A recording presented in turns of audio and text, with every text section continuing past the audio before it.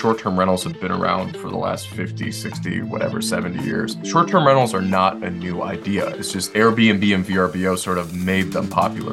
It's no secret that real estate is one of the best investment vehicles out there. But how can we determine which strategies will best align with our financial ambitions? Well, you've come to the right spot.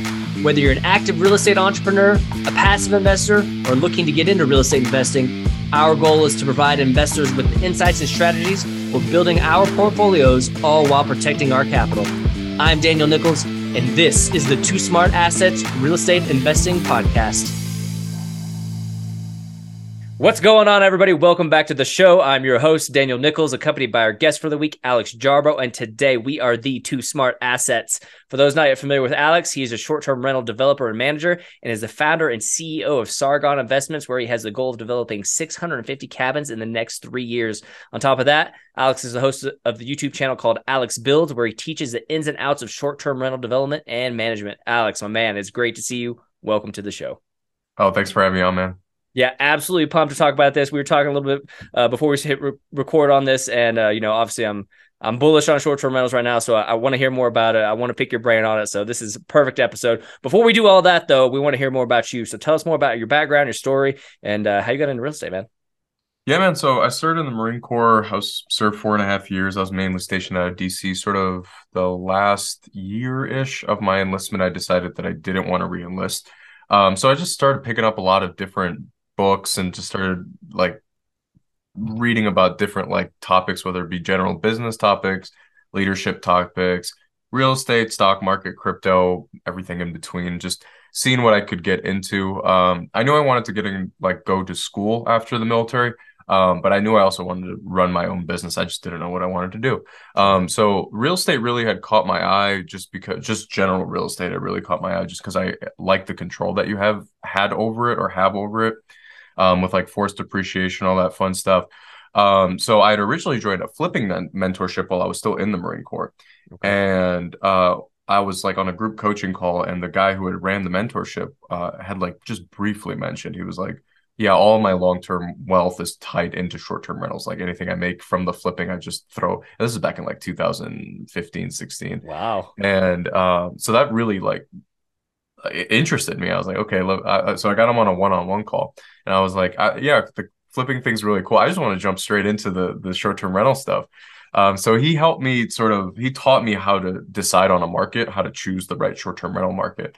So the day I got out of the military, I drove here where I live now, which is Asheville, North Carolina. I've been here for 6-7 years.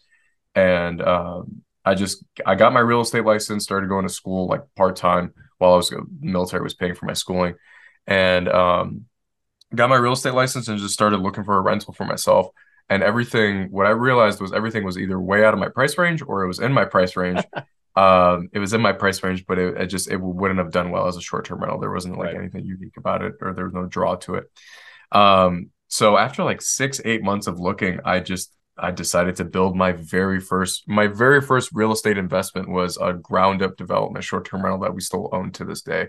It was an 800 square foot A-frame. We can talk about that and what that deal looked like. But one turned into two really quickly, two turned into four, brought on some investor capital after that. And then today we're developing or purchasing 28, 30-ish, 28 or 30, I forgot the number. And that roughly comes out to be about $10 million worth of acquisition or development this year. Hoping to triple that next year as well. Man, that's I just got to be honest, I'm kind of blown away because really for me as a real estate investor, I got into single family, just long-term rentals at first, right? And development was nowhere in my thought process, right? That was just nothing I was considering because, to be perfectly honest, I was scared of that. That was just something that it wasn't even on the radar, man. So what was it that gave you the confidence? Obviously you had a necessity. You couldn't find what you're looking for. Let's just build it, right? But did you run any, stumbling blocks while you were doing that? Obviously you probably learned a ton, right? But what was it? Yeah, what gave you the confidence to kind of go forward and just start with development? Yeah, and I love talking about the long-term rental stuff. So it's what gave me the confidence to do that was I underwrote it. And after COVID, it's a little bit more difficult to do this, but I underwrote it as a long-term rental. So it's if this doesn't work out, I could put in a tenant and it could cash flow $500, $600, $700 a month and still be good to go. So that's sort of what gave me the confidence to do that. Another thing was just having a good team around me. When I say team, just people who were helping me. So it's like using a good real estate agent that specifically deals in land acquisition and selling. Mm. That's huge. So not just hiring your best friend that just got the. I had my own real estate license, and I still sought the advice of a different real estate agent, just because I wasn't well versed in land. So that gave me confidence, and just finding a good GC that actually took the time to come out with me was huge. Like, because I didn't know what the hell I was looking at when I first started. Yeah. I think that's the biggest thing that I would be looking for. Like, I don't even know what I'm doing here. Yeah. I have my hands up there. Like, this is all, I mean, it's fresh, right? I grew up in Detroit where it's like everything is flat or like, so it's like, I live in the mountains here. So I'm like, everything looked steep to me. So it's like bringing a GC that was like familiar with this Yeah. terrain, with this area was very beneficial when I first started. Absolutely huge. And I love to hear that, right? Find the right people and you'll be set up correctly, right? I think that's the best way to Yeah. go. So let's talk about that first property, man. What did you learn from it? Did you get out of it what you wanted to? Like you said, you still own it today. Tell us how it's performing, all that good Oh stuff. yeah, man. Yeah, so that first property was an 830 square foot A-frame. Turnkey. Again, this is prior to COVID, but turnkey, furnishings, land, loan costs, everything, all in was about 250 grand for that. Last year, that property grossed 83,000 and it netted 46,000 after debt service. I had originally put in out of my own money, if you call it furnishings, loan costs, down payment, everything, a little over 40,000. So like my cash on cash, like my ROI annualized was like continues to be 100% a year, Right. over 100%, which is nutty. Um, you can sort of discount those numbers a little bit when it comes to like development costs and everything, probably about like 20 or 30%. But even if you discount those numbers, you're still looking at what, like a 70% return a year. So yeah, that was the very first one. I mean, the biggest issues I ran into that one is just like when you get into development, just with same thing with anything else. Development is very complex and you just don't know what you don't know. There weren't, like we'll talk about the YouTube channel later, but like the YouTube channel that I have now, the other YouTube channels that exist on short-term rental development didn't really exist when I first started. There weren't any Mm. books on short-term rental management at all. There was maybe one that was written in the 90s. But that was the biggest thing. It was just like I was in the real estate development space, like you learn with your wallet. Like your mistakes are 10, 20, $30,000 mistakes. So that was just doing that. That was the worst thing was just not knowing what I didn't know, essentially. Yeah, absolutely. And just like you said, that's the tuition, right? I mean, you're Yeah, gonna go in, you're gonna have to pay some costs for it, but this is what you learn, and you take it and you move on to the next one. And just from what you were telling right there, those are some pretty healthy returns on that one property, man. So that's got yeah, to be man. it. I mean, obviously that's a great spark to move into where you are today, and as you begin to scale, you're just growing this thing, and it's absolutely beautiful. So talk to us about that. So you started with an A-frame. You said it was about 800 square feet. What kind of properties are you developing now? What does it look like? Do you have a strategy for those? Just let's dive into that. Yeah, so we when I originally talked about like where I came from, I just I just kept rolling that money into new Mm. projects. So outside of just the cash flow, we did a cash out refinance, pulled like 40, 50 grand out. And then we built two more log cabins, but we also built two more A-frames, which so here's the thing about that first project that I didn't mention. It was 4 acres total, two 2 acre parcels, and I can do like an entire 2 hour training on the specific thing alone. But it was 4 acres, two 2 acre parcels. I was getting a loan. The bank would only lend on essentially one parcel. They wouldn't do two parcels for some reason, which actually Mm. helped us. So we essentially had to get that 2 acre parcel to appraise for the purchase price, which we did. And we were able to write a contract for $1 for the other property. So like the adjacent land. Right. I thought that was cool. I never heard of that. Talking to Yeah. more and more real estate investors, it's actually pretty normal to do, like land investors. So we essentially had like made 40, 50 grand at closing with that land, which once that first property was built, we just turned around and used that land as collateral to get another loan, to build two more A-frames. And then I did a cash out refinance on the first one and then built two other properties with that. But the types of properties I develop now is like anything that's like I like to say unique Instagrammable properties that Mm. people would be proud to put on their social media because that way every single guest that you have essentially becomes your own influencer, right? Where they're posting your property on their social media and promoting your property for you essentially for free. So like in my market, I'm in the woods in the mountains. Log cabins tend to do really well. A-frames are doing really well right now. Cottages, like think of like fairy tale sort of like cottages. All the properties that we develop are like they're permanent foundation stick built houses, and the Okay. backup plan is just to sell them as normal single family houses Mm, or investments if they don't cash flow a property, or say if like the county, you never know what governments are going to do. So like if our county decides to just switch the rules one day, that there is a safety net built in there just in case. But those are the types of properties we like developing right now, is like unique Instagrammable properties that sort of fit our markets. yeah, I absolutely love that. And, I've seen a couple of short term rentals, that are, like you said, absolutely Instagrammable. Like these things are amazing, right? It's just one of those things. So love to hear that. So let's dive into that a little bit more. So, you mentioned, basically in these markets, if they decide to change just randomly, right, the regulations, that's a pretty big risk. Yeah, But absolutely. but in typical market, like the markets you're in right now, is there anything you do to mitigate that? Because, like I said, I live just outside of Denver, right, and they're having some regulation issues with short-term rentals, just in these, the surrounding markets and stuff like that. And so, buying a short-term rental here, you got to be, you got to really know what you're doing, right? And so, in the terms of the market you're in right now, how are you handling that, or if you need Yeah, to at so all? I mean, yeah, so when I first started, I went out of my city just out of necessity. I didn't go in the city. I went in the county just because it was cheaper to purchase land there. Right.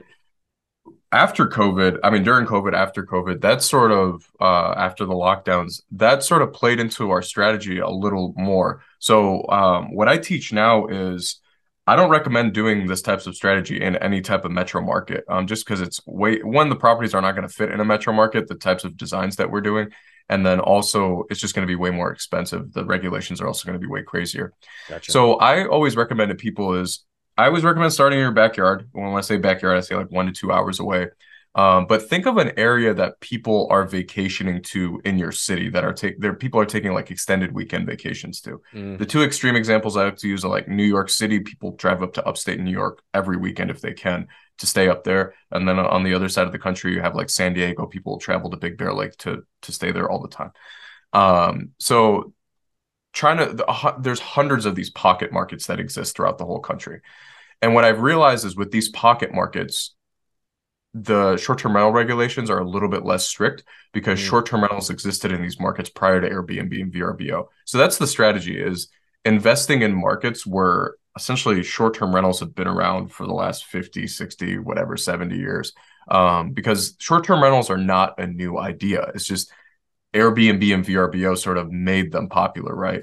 Um, the way that we book these properties has changed, but short-term rentals have just been around forever. So investing in markets that have historically had short-term rentals is a really good hedge against like short-term rental regulations that could just randomly happen. Like if you look at like Gatlinburg, Pitch and Forge, which I consider sort of a saturated market right now, though there are HOAs that exist specifically to protect short-term rentals in those markets. So it's like finding those little pocket markets is what I recommend doing to help you hedge against short-term rental regulations. yeah, that's a great tip. I remember, so I grew up in Oklahoma. We talked about this a little before the show, but I grew up in Oklahoma, and there's a market in Southeast Oklahoma that, back in the day, they had short term rentals, but again, there was no Airbnb at that time. There was no Right. VRBO, any of that stuff. They were just managed by whoever owned them, right? And maybe a small property management company in there, but none of that. And I remember thinking, like, oh, I'd love to own one of these, right? And then so, fast forward 15 years later, man, I got to tell you, the land prices and the property prices absolutely skyrocketed, right? Because Yeah, yeah. and that market is heavily dependent on the income you get, like all the taxes and all the stuff you get from the short term rentals. So that, like you said, those kind of markets probably safe, right? You want to be investing in something like those just because they're kind of the lifeblood of that economy, that local economy. So why not purchase a property there Yeah, if you're looking to get a short term the rental? government, that local government, like whatever that market that you're talking about, it's like that local government is not going to kill their tax revenue if that's Yeah. the main tax revenue, right? Especially after COVID and all the money that we spent and stuff. Yeah, Yeah. absolutely. So let's dive into that. So we're talking about, regulation is kind of a risky thing, but obviously you can be mitigated by just investing in the right markets and all that stuff. What other trends are you seeing in terms of short-term rentals right now? Obviously, we're kind of in turbulent times, the Fed's trying to fight inflation, the rising, interest rates are going up. People are talking about recession, all this stuff. How are you seeing short-term rentals perform right now? And are you seeing any trends in terms of like, just the type of properties or where people are going, or are they still performing the way that they were, say, 6, 12 months ago? Yeah, so when I first got into my business, this business, I looked at 2008 and 9, what happened to like traveling and like Sure. extra income that people had and stuff. And I mean, it's the same thing that I'm starting to see now. Like people are starting to say it on like interviews like this, where it's like people don't stop traveling. They just take shorter trips. Instead of taking that 1 week, 2 week trip to Europe, they take maybe an extended weekend vacation anywhere between an hour or two away. That's why that pocket market strategy is very powerful. Um, we have seen a drop in our occupancies, but that was expected. It's the same thing like when you look at like real estate agents or listing a property. It's not normal to get 20 or 30 offers in the first 3 hours of the property being listed. It's the same thing here. It wasn't normal to be it was cool when it happened, like when you're occupied 95%, 98%. But I mean, we underwrite our properties at like 70 to 85%, depending on what type of property we're looking at. So that's where our occupancies are at right now is like 80, 85%, which is comfortable. If you look at, and when I first started, like the books behind me, there are hotel textbooks behind me that like that, those were the only Mm. resources that existed was like, okay, there isn't anything on short-term rentals, but let me study hospitality, let me study hotels, let me study resorts. And they underwrite they're considered doing well if they're at like 60 to 70% occupancy. So that's where you should be when you're underwriting your properties, that's what you should be looking at. Is like, can I cash flow if I'm at 60, 70%?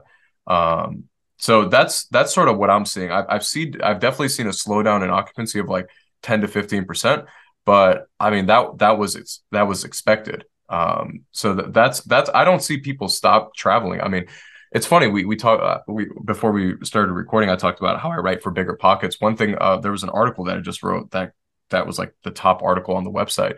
And one of the things I said is just be careful who you're taking advice from, because a lot of these people who are hopping on these podcasts, hopping on these news stations that are like touting like the end of short-term rentals have like short-term rental funds. It's like, why would they be trying to destroy their own business? It's like they're trying to get people out of the market. And I mean, we're investing incredibly heavily right now. I mean, we haven't stopped. We've seen discounts in our properties, which we didn't see 8 months ago, which is Mm-hmm. phenomenal.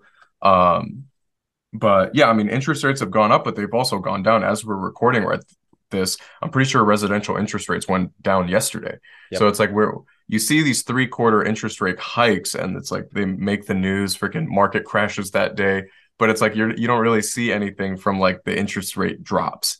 So it's like just be careful who you're like taking advice from. In terms of short-term rentals, I'm we're investing heavily, and I don't really see short-term rentals going away the way we're investing. Absolutely. I think short-term rentals are obviously here to stay because, like you said, they've been here for a long time, well before Airbnb and VRBO, all that good stuff. So they're going to be here for a while. The one thing I would say, you mentioned occupancy and seeing a little drop in occupancy and how you basically already had this baked in, right? Because they were extremely high before. But in terms of that, do you think that's more of something that has to do with the economy or something you're seeing just based off of regular seasonality when it comes to a hospitality product like short-term rentals? Yeah, dude, and that's a phenomenal question. That's one thing I talked about in the Bigger Pockets article is like what I saw in the last like 6 months was almost like a perfect storm was like you had the interest rates, you had people that stopped working from home. That was a big portion of that was Mm-hmm. the reason why we were able to be occupied between Monday and Thursday as people were traveling while they were working from home. So it was a perfect storm of interest rate hikes, people like sort of reduce it, like just companies reducing, like making people come into office. Seasonality, it's like we're in the winter right now as the interest rate thing is happening, as the correction is happening. I think it was just a perfect storm of all of that that attributed to where we are right now. The market that I'm in right now, man, I like to invest in mountain markets because they tend to be a little bit less seasonal. If you Okay. look at some of the log cabins that we own, they're occupied, or they're people are booking for January, February, March, same thing they are for December, because nothing really gets more iconic than like a log cabin in the winter in the mountains, right? Where Absolutely. the property becomes the attraction during the winter, and then during the summer, the market becomes the attraction. Yeah, absolutely. And I couldn't agree more. Obviously, I live in a mountain region, and that's kind of one of my draws. Is like, dude, this is like Yeah, the perfect landscape for that, right? It's why they're so popular out here, and just like where you are, it's why it's so popular. And so I absolutely love short term rentals. I love staying when I travel. I stay at a short term rental. That's just my preference, right? It's just one of those things right. that has been for a long time at this point.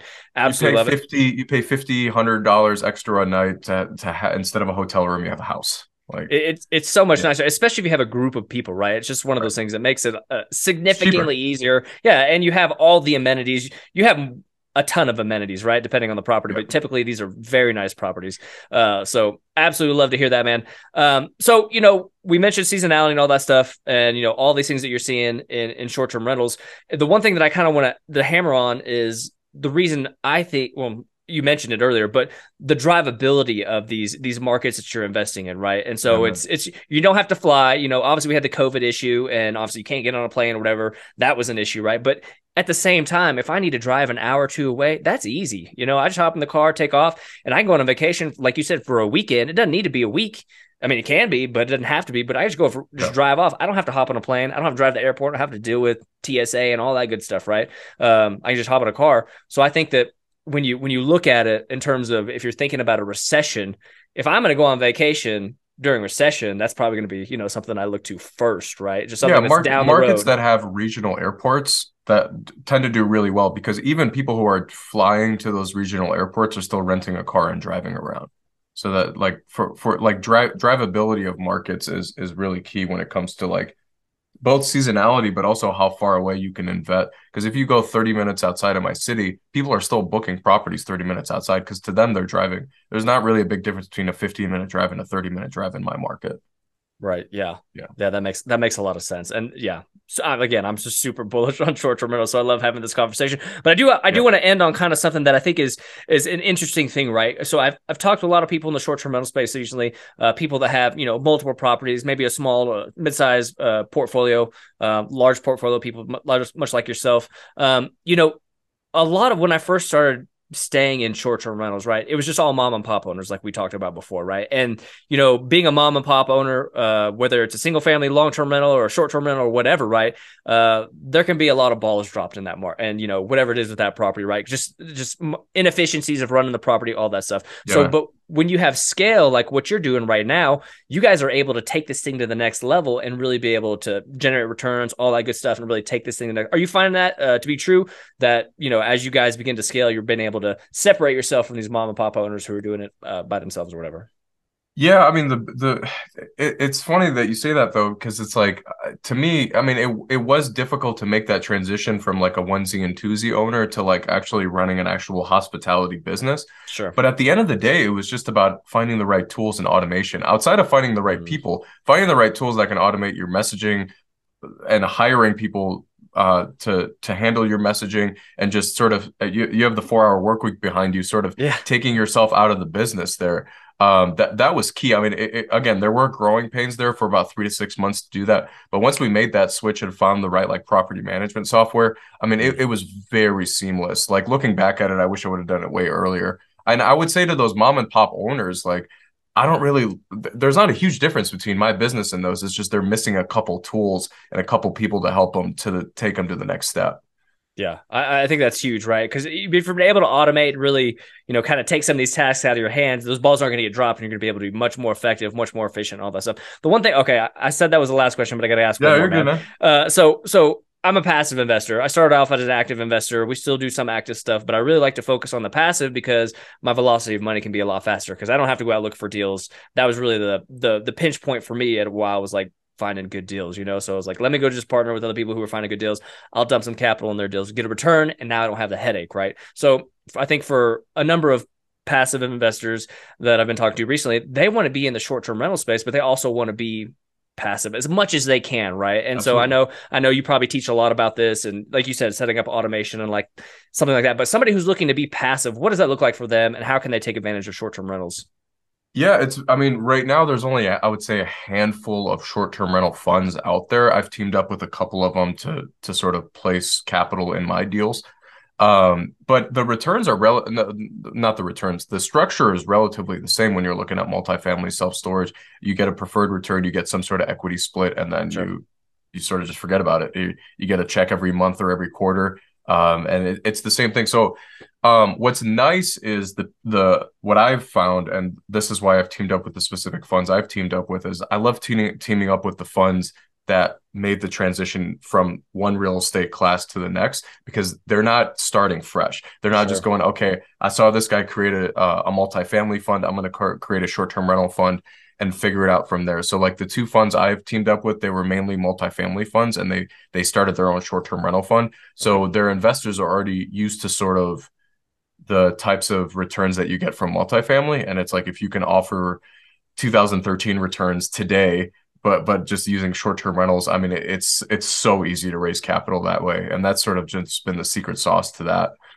Yeah, I think it's absolutely beautiful because you hear a lot of people when they get into passive investing, it's a tried and true stuff, right? You got multifamily, you got self storage, those type of things, right? And for me personally, I've invested in a ton of those deals, but the idea of being able to invest passively in a short term rental fund to me is so attractive. It's hard to Yeah. contain my excitement And if I'm being honest. more and more of those multifamily funds are starting a short-term rental fund. So that's what I Mhm. recommend doing, is finding one of those funds that already has experience in other real estate classes that you can just invest in the short-term rental stuff because you already trust them, or Yeah. they already have a track record.